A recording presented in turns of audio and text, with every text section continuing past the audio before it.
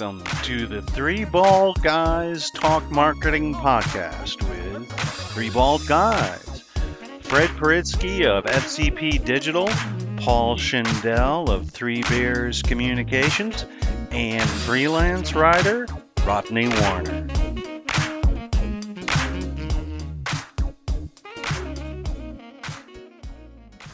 Thank you for coming back to Three Bald Guys Talk Marketing with me, Rodney Warner, freelance commercial writer.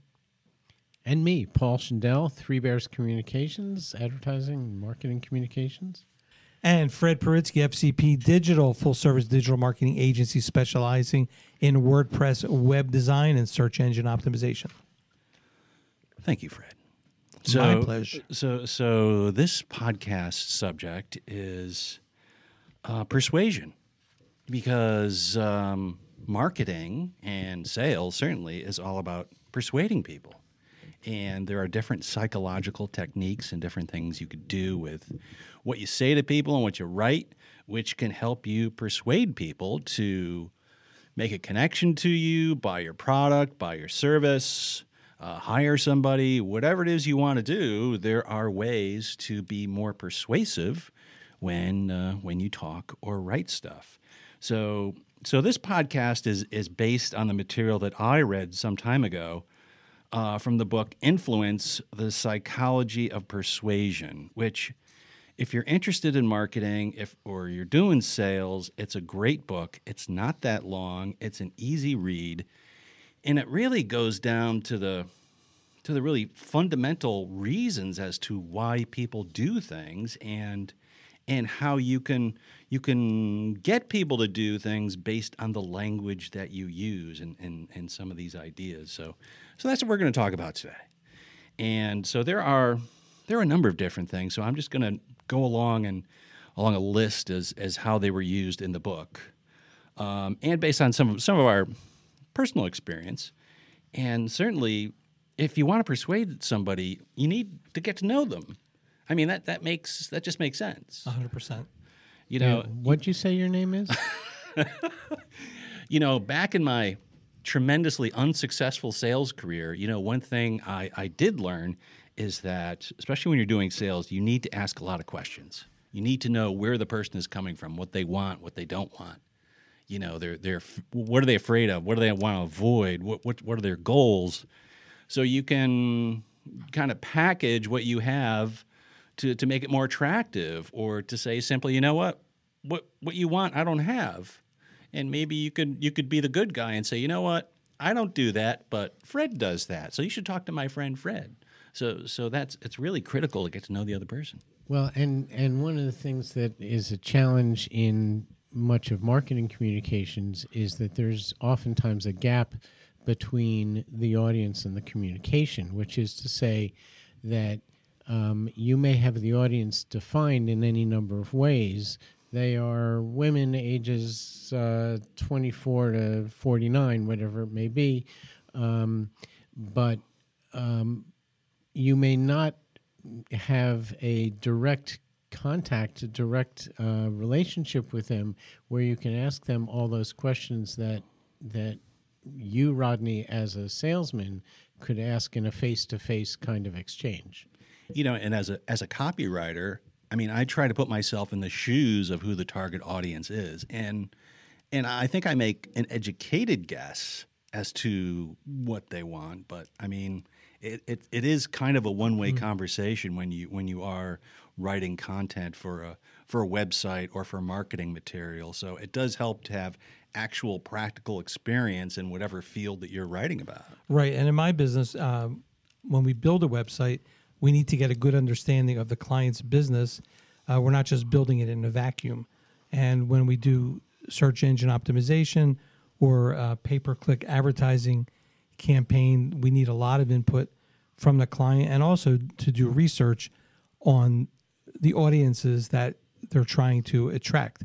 So communication is important in every direction between the agency, the client, and the audience that they're trying to get.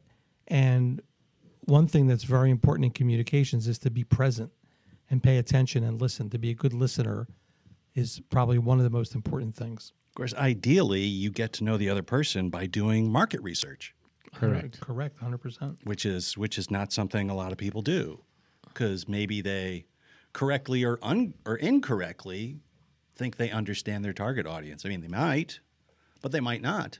You know, there may be segments of the population that really want their stuff, but the person isn't aware of that particular part of the population. Also, you know, when I write material, and whenever you need to do marketing, you need to address the people's wants, needs, fears. They don't want to hear what you want to say necessarily. They want their own needs addressed. You know, especially when I work with attorneys, a lot of attorneys have a hard time with that because they're so used to just spouting off and telling everybody stuff, you know, and they're not necessarily the most empathetic people, although the really good ones are. So you're saying that on behalf of all of your attorney clients and prospects, your message is shut up and listen? Yeah, pretty much. You know, and it's also, I mean, whoever you are, I mean, ideally you know the other person and you can tailor your message so it'll be more effective when you're addressing their wants, needs, and fears instead of telling people about, you know, this great station wagon that I have that we're selling. But if you don't want a station wagon, I'm kind of wasting my time. And I'm not going to speak for Paul, but I think that he will agree with this. When we're creating a website, doing SEO, a Google Ads campaign, besides the customer being very important, the client's competitor is also very important because they need to know what their competitor is selling and what their competitor is saying and what kind of words they're using. Because Fred's a lot right. I agree. Fred's right. I agree. Well, a lot of times we're working on a big law firm right now, a new engagement on a Google AdWords campaign, SEO website, and we noticed in the little bit of research that we did so far that the keywords that they're using are not converting as well as their competitors are. So a lot of the times it's just a matter of changing the focus a little bit and getting the client, in this case the attorney, to understand, like, not that we understand their business, but we understand the marketing side of their business. All right, so the first issue that we're going to move on to is something called reciprocity. And that can be a very effective tool because we feel obligated to give back to someone who actually gave us something, or at least we perceive that person as giving something. And we kind of want to be square with everybody. We don't want to owe anybody anything. So, and if someone's nice enough to give something to us, we want to give something back to that. And that can be as simple as, you know, when you get junk mail from a nonprofit that maybe you've never heard of before, and there's a calendar inside, or there's a pen, or there's stickers. And if they send something, there's actually have a much better chance of getting a donation in return because complete strangers, enough of them, feel obligated to return something. They want that gift to be reciprocated. And it can be something as simple as you go to a store and you can't find what you're looking for, and you ask, you know, the employee, and the employee disappears and goes in the back room and tries to find something. If they actually find it, you're probably much more likely to buy it because you feel indebted to this nice store employee who went out of his way to help you. So it's or you feel guilty for it. Exactly. For not doing it. Well, it's I guess guilt is one way you could think about it. Guilt, guilt is sometimes a powerful motivator. Mm-hmm. You have to be careful about playing off of guilt because it really depends on whether the guilt is borne by the person who you're trying to convince to buy something or do something, and the reciprocity, if you will, the reward for applying that guilt has to be something that truly assuages the guilt. So it's like, wow, I feel better because I'm not guilty anymore for overlooking this. And, maybe the best example, which is coming up shortly, is Valentine's Day. Gentlemen, flowers, That's right. chocolates, Right, you're whatever it bombarded. may Something. be, A night out. perfume, a night out, whatever it might be. Whatever the clock works. is ticking, and so you'll feel much better when you contact our flower company and have them have us deliver a nice bouquet to your sweetheart. There's guilt working for you now. And another business that uses guilt very effectively are insurance companies. So how's that? In the ads and when salesmen meet with prospective clients, wouldn't you feel better if your family was safe and covered when you pass away? There's a lot of guilt in the car insurance commercials, the drug company commercials. I think there's a lot of guilt. Some of it's overt, some of it is hidden. Like, shouldn't you do this to keep your family safer? So, according to Dr. Cialdini, who is the author of the book, I mean, as far as reciprocity is concerned, you can give your time, you can give information, you can praise someone, you can give them something, that's not very tangible. But the key is that what you give is appreciated and the person feels willing to do something in return. I mean, that's what it all boils down to. I mean, if you're giving away pens or calendars or stickers, or you're running around in the back room looking for something, if the other person doesn't care, then it's not going to get you anywhere. So that, in effect, that reciprocity thing is setting up a mutually beneficial quid pro quo. Yeah, so that's what you're hoping for. And one of the interesting kind of ways to do this, according to book, called it the door in the face method.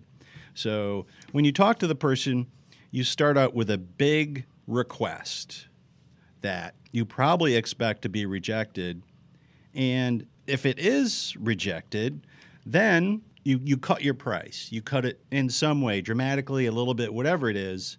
And the person on the other end kind of feels like you're doing them a favor because you are cutting the price. And as a result, there might be a little back and forth, but there's a good chance the offer is going to be accepted. I mean, if you're selling a $50,000 car, but your margin is $20,000, you say, well, list price is $50,000, but for you, Paul, today it's $40,000. Such a deal. So you might feel, wow, Buy isn't two. this salesman great? He's saving me $10,000, and I kind of feel indebted to this guy. So I'm gonna do the sale. So. And there's so much of that in advertising. The as seen on TV products are a good example of that, where the one amazing flashlight that you can see to the moon is great at $19.95, but wouldn't you like to get two for the same price? And wait, Shipping- there's more. There's more, and shipping and handling extra on both. Well, and I would add in the context of that, what did you call it? The door in the face kind of thing. Method. Sometimes there are those, outrageous first offers or first suggestions are actually accepted, which from the context of the selling party usually is a great thing. It's like, wow, I said the car is $50,000 and you said, thank you very much, I'll take it. That's great. In other cases, though, and I, pardon me for getting political here, but, not that long ago we had the military presenting opportunities for responding to some Iranian threats. And they presented the president with a door in the face offer. Well, let's kill this guy Soleimani. They presented that with the expectation that was the door in the face, and that the more acceptable offer would be some lesser reciprocity. And the commander in chief said, "I'll buy that." And here we are. And here we are, backing off the brink of war. Correct. So speaking of that, I thought I'd bring in a real live example of reciprocity in action. So Fred here has volunteered to read a section. It's It's the middle of page 2 of the world-famous transcript of the phone conversation between President Trump and President Zelensky of Ukraine, and I'm going to ask Fred to start reading that paragraph. The only reason I'm reading it is because Alec Baldwin was unavailable this afternoon. Yeah, that and we can't afford him. Well, it's very nice of you to say that. I will say that we do a lot for Ukraine. We spend a lot of effort doing, and they should be helping you more than they are. Germany does almost nothing for you. All they do is talk, and I think it's something that you should really ask them about. When I was speaking to Angela Merkel, or whatever her name is, she talks Ukraine, but she doesn't do anything. A lot of the European countries are the same way, so I think it's something you want to look at. But the United States has been very, very good to Ukraine. I wouldn't say that it's reciprocal necessarily, because things are happening that are not good, but the United States has been very, very good to Ukraine. So the whole point of this, at least it appears to me, is to make sure that President Zelensky knows that he's indebted to President Trump, that he owes President Trump. And President Zelensky, like any other human being, isn't going to like that. So it kind of sets up the ask for the investigations and all that other fun stuff. I'd like so you to do us a favor, though. That's right. I'd like to do us a favor. So you're indebted to us, so it's time for you to do us a favor. I mean, say what you want about Trump. He's a great salesman, and he knows how to sell. And this is literally his sales script. Yes. From trying to sell the idea of an investigation to President Zelensky using reciprocity. And the language is purposely confusing. It's his specialty. Yeah. That's his specialty. So another issue that the book brings up, it's called consistency. You know, we feel that we need to be aligned with our outer actions and our promises, you know, with our inner choices and systems, such as our beliefs and values. You know, if we make a promise, we feel obligated to fulfill that promise. When we make a decision, we feel like, well, that's the right decision to make. If we do something that's not aligned with our beliefs or our values or some other part of our, you know, how we see ourselves, we may change those inner aspects in order to restore how things are right. And I think this is really interesting, not just sales and marketing, but in politics. So it's almost like if we put a label on ourselves, Democrats, Republicans, whatever it is, it's almost like, okay, we have this label, and our thoughts and our words have to fit this label, or else there's something wrong with us. And I think that's one way in which political parties market themselves. Well, another thing that this has to do with, I believe, is branding. So I just heard a conversation, and I forget where, but branding of anything. So right now, politics are very big because we have the Democratic debates going on. If you brand yourself as a Republican or a Democrat, or even to go further, if you brand yourself as a Biden person, a Trump person, whoever, you feel obligated to support them 1,000% because it becomes your brand. And to get away from politics, it's even that way in something else that's dear to my heart, is drums. So, and I'll tell you how I mean that. So there are, on Facebook, I'm on many, many drum Facebook groups for different drum brands that I use. Some of the people are such raving fans that no matter what that drum company does, it can't be bad. Whatever it is, as good or bad, it's like they're behind that brand because they believe it affects them. They see themselves as that brand. And I think that's, you know, has to do a lot with marketing. You know, of course it does. And you know, the among the classics in that category of branding and brand loyalty are Coke versus Pepsi. Exactly. And to some extent, Apple versus Android. You know, you have people who are diehard fans of one or the other. You know, this one's great, that one sucks, and you can't convince me otherwise. You know, I think, you know, the people I know who own pickup trucks, pickup trucks are the same. You're a Ford guy or you're a Chevy guy, And, I'd love to know the statistics of, what are the chances of a Ford guy buying a Chevy pickup or vice versa. And they spend millions of dollars trying to get people to switch, even to the point of buying out their lease on that truck to sell you this truck. And by doing, really minor incremental changes to get people to move from one to the other. The current pitch that I have seen for pickup trucks, I think this is a Chevy or GM product, has a fancy lift gate on the back step. gate That's on the GMC, actually. Yeah, with the new step. in the Rodney back. knows he's watching those truck commercials. And, is that such a big deal that you're going to sell your Ford to buy a GMC? Well, they're hoping so. And that's brand, that's the strength of reinforcing your brand. And I think it goes to show that, how important it is once you get a customer, that it's much easier to keep that customer than to get a new one. Yes. So It's way easier, way cheaper. So with brand loyalty, this is something that I've thought about a lot. So when I was a kid, and maybe Paul, I don't know about Rodney, I'm probably the oldest one in this trio of the bald guys. By many, many years, Fred. When I by decades. decades. When I was a kid, everything was compared to a Cadillac. So if you had a Schwinn bike, you might say, this is the Cadillac of bikes.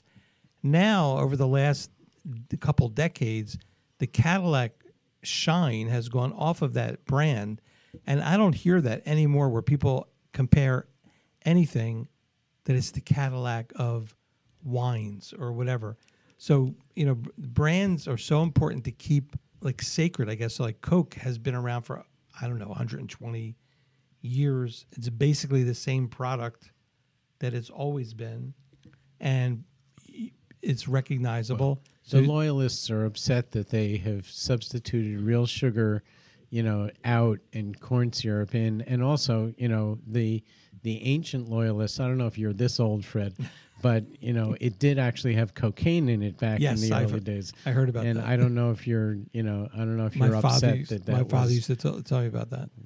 Okay. In a very big issue, especially now in these days of the internet and social media and digital marketing, is social proof. That's because we copy what others do, especially when we're unsure of what to do. If you want someone to do something, show that others are already doing it. I mean, it's why, when I buy something on Amazon, I buy microphones. I want to buy a microphone. And I want to spend so much money, and I get 100 results. One of the ways I can filter those results is by customer feedback. How many stars? The reviews. And Yelp has become a massive business. You got Google Local. We are so driven by what other people think and what other people say that if you can use social proof, as far as attorneys are concerned, there's Avo, which clients and former clients can rate attorneys. That's a very powerful message. And if you're a business that gets a bad review, I mean, it can really hurt. It can hurt a lot. That extends even more to third party social proof. So it's one thing to have 5-star ratings or other kind of reviews on sites like that. But you enter into a whole different realm of social proof, which ties very much into the branding conversation as well. When you buy a product because Beyonce endorses it, or because some other celebrity has been paid a pile of money because their brand is being associated with some other brand that they, I don't know if Beyonce drinks Coke or Pepsi, but my guess is maybe RC. I doubt that. They don't have enough money to buy out Beyonce. But They didn't even I'm have sure enough money for a real name. I'm sure she's under contract to one or the other of the soft drink companies. Her fans are more likely to find that social support, because if it's good enough for Beyonce, it's good enough for me. Right. My family, my daughter is going to college. Like anybody going to college, she's like, she had certain things she was looking for, and we had a certain price range. She had a certain major in mind. And then we talked to a friend of ours who came from a college that we never really heard of before. Maybe one of us read about it in some list somewhere, but we never really took it seriously. But this friend of ours had great things to say about it. And that opened the door to my daughter really diving in and doing research. And then we ended up driving 6 hours to see this place, which we would have never done if not for our friend talking it up. And, by the time her degree is finished, I think their average cost is probably like $24,000 a year. Wow. And you will have driven 24,000 miles back and forth. So the average family, we're talking like $100,000 purchase, which in our instance was because a friend of ours recommended it. I mean, that's the power of social proof. And it could be, just somebody recommending somebody. Yeah. And it depending on what you're selling, it could result in hundreds of thousands of dollars of income because somebody says something nice about you and offers you, some social proof. Sure. So in this, the next one is really pretty basic, and it shouldn't come as a surprise. Is you can influence people by being likable, which is something I have a hard time with. You're supposed to be friendly. You should show that you care. You should be interested in what they're doing. And, you should respond in friendly ways. Should you try to sell them something? Otherwise, try to change their minds. We smile, we shake their hands. We try to build the person up, make them feel like they're special. We listen to them. We do a lot of active listening, I think is the term, and some positive small talk, and that can go a long way. It can, as long as you're authentic, because if you're not, people can see right through it. There's a commercial right now, and I believe it's for Geico. Where one of the new spokespeople is Pinocchio. Right. I don't know if you've seen that before. Yep.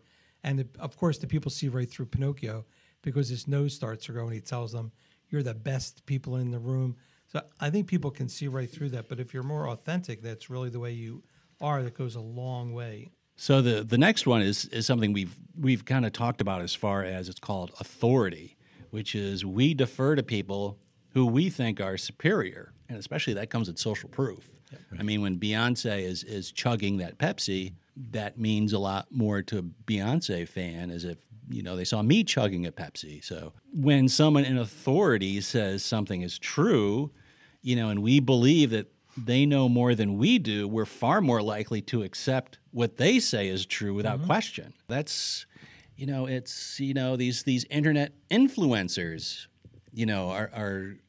are a huge deal, and it's, I remember reading about a website that was that started off as rating mattresses, and then they figured out how, well, if we generate sales of mattresses by, linking them to our website, we can make some money. And and then maybe we can sell pillows too. That's right. So if you're seen as an authority, it's a lot easier to influence people. I mean, that's why many of us do presentations. We're showing off our authority. I mean, we're experts at marketing or experts at IT or whatever it is you're an expert as. You want to do these presentations. You want to do videos showing your expertise in area because you'll be seen as someone with authority, and people are more likely to buy from you. That's why we want people to listen to our podcast, because we're an authority on this. That's right. We are authorities. Trust us. We're authorities, or at least try to trust us. Yeah. Yes, folks. What they said. This podcast is sponsored by Pepsi, Coke, and Beyonce. The next one is the book is Scarcity. And if you could tell people about a product or service and then tell them how great it is and then say, we're running out, it can be a much easier sell because there's only so many left. And if I can Yes. go back to Amazon, it'll show you how many are left. You know, we only have 10 more. I better act now. There's only 10 more. This is a limited time offer. Yes, limited time only. So scarcity. You know, if you can honestly say, or hopefully you're honest, and say we only have so many, or you know, we only have so many apartments left to rent. You know, and this reminds me of someone who used this in kind of an evil way, and that was Bernie Madoff. Because when Bernie Madoff, as part of his Ponzi scheme, when he talked to people about his fictional investments that he had going on, his hedge fund, he would say, well, you know, the hedge fund is closed, so we're not taking any more investors. Right. But You for know, you, but for you, I'll sneak you in, so you feel indebted. feel indebted, you feel special, and you're getting a scarce commodity. That's right. So it's all the more reason to hand Bernie Madoff your hard-earned money. Yes, and also I was just watching a George Carlin, may he rest in peace, comedy special, and he went through words like we were talking about, like limited time offer. He had maybe like 100 different versions of that, and it is true, you know, that we say things, you know, they're not available. And a good example of that has to do with toys, especially at Christmas and the holiday season. When my girls were young, so in the 80s, the big doll was Cabbage Patch Kids. And whoever made Cabbage Patch Kids, and I don't know if it's Hasbro, one of those companies, created their own shortage of them. People were going crazy. And it's genius. Trying to exactly. It was all of my friends were, can you get them? We finally ended up buying them at a video store. Somehow he got a hold of some. That and Trivial Pursuit, those two things in the 80s, they manufactured these false shortages of them. And it happens a lot today too. And all of a sudden then they appear someplace and people fight over them. Well, and you know, it happens in all kinds of industries. Nike regularly, produces limited editions of Air Jordans or other shoes that, in some cases, they are numbered, limited to 100 pairs or 500 pairs, and that immediately increases the value to those who are interested in that, to those who collect that. Another example is that the Wu-Tang Clan created an album and produced one single copy of it, which was sold for $1 million to, I forget the guy's name, but he was one of these charlatans who one of these shysters who was involved with some kind of pharmaceutical. It was the guy who was charging, $600 for EpiPens, and that sort of thing. And he paid $1 million for the single existing copy of the Wu-Tang Clan's album. And then when he was caught and lost everything, he sold it for legal fees. He lost that album as well. I remember Beanie Babies. Beanie Babies was... when my daughter was small, that was like, there's only going to be 100 aardvarks. People started collecting them, and they're worthless. How does it happen, though, that there were millions of unicorns? Aren't they supposed to be scarce? That's right, and they could make almost as much money from 100 aardvarks than they could from 100,000 giraffes or something like that. And all the people that were collecting them have them gathering dust because they're worthless. So winding up, is once again the book is Influence: The Psychology of Persuasion. The author is Robert Cialdini. Look it up. It's like I said, it's an easy read. You'll learn a lot. And especially I found it very interesting because I find a lot of business stuff that you read to be really kind of boring, where this really goes into the psychology and why people are motivated and why they do stuff. And I personally find that a lot more interesting. So the keys are get to know the other person. You want to address their wants, needs, and fears. You want to feel like there's some reciprocity going on, that ideally the other person might feel that, they owe you something. You want to have some consistency and commitment from the other person. Social proof is huge, and that's a massive way to improve your marketing and sales. Of course, you want to be liked, because people are much more likely to buy something from someone they like. You want someone in a position of authority to talk up your product or service, because people will find people in authority more credible. And also the last one is scarcity. If you are selling your services, you could say, hopefully honestly, that, I really don't have that much time, but I'll sneak you in. Or, I've only got 10 more of those sinks. So if you want this sink, you're going to need to buy it now. So these are some great ways to try to boost your sales and marketing. Great. Thanks for reading that book. Thank you. You saved us having to read it. I know. It's terrific. And reading my list. So anything else, gentlemen? I would just like to say, since we're talking about books, I'd like to thank the Lower Makefield Library for lending us their audio room studio where we can produce these beautiful podcasts. Yes, if you're in the podcast, if you're doing podcasts and you're in the Lower Makefield area, come on by the lower the free Bucks Library, the Lower Makefield branch here, and it's a convenient distance away from the police department if you need to turn yourself in for some reason. I'm going to make myself scarce right now. So wrapping up, Fred, what's your main takeaway from today's episode? My main takeaway is something that I've used a lot in marketing, and that is to listen to your prospects and clients, be authentic in your likability, and don't try and force it.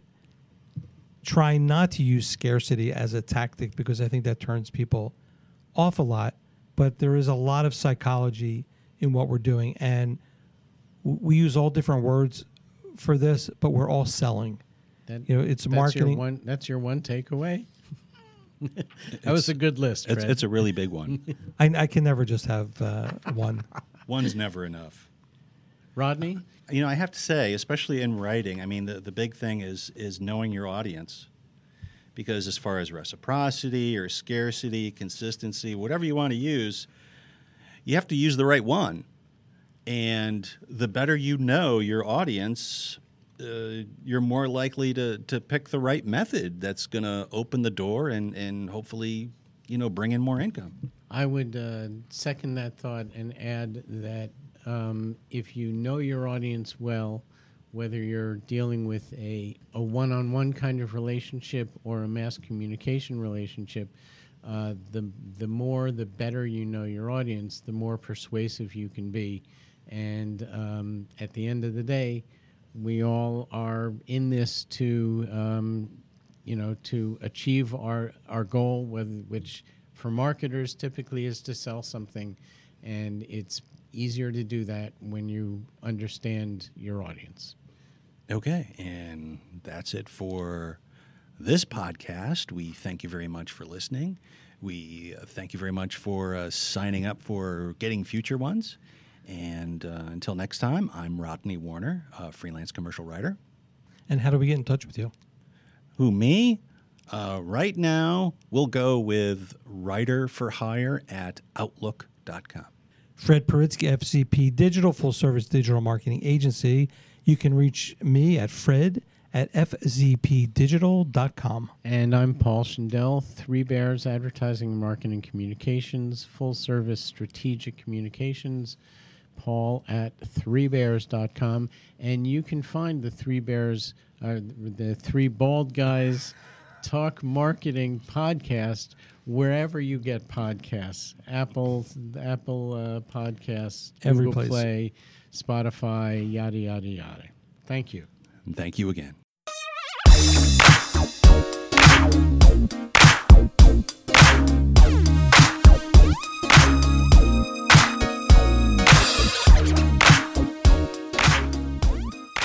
Welcome to the Three Bald Guys Talk Marketing Podcast with Three Bald Guys.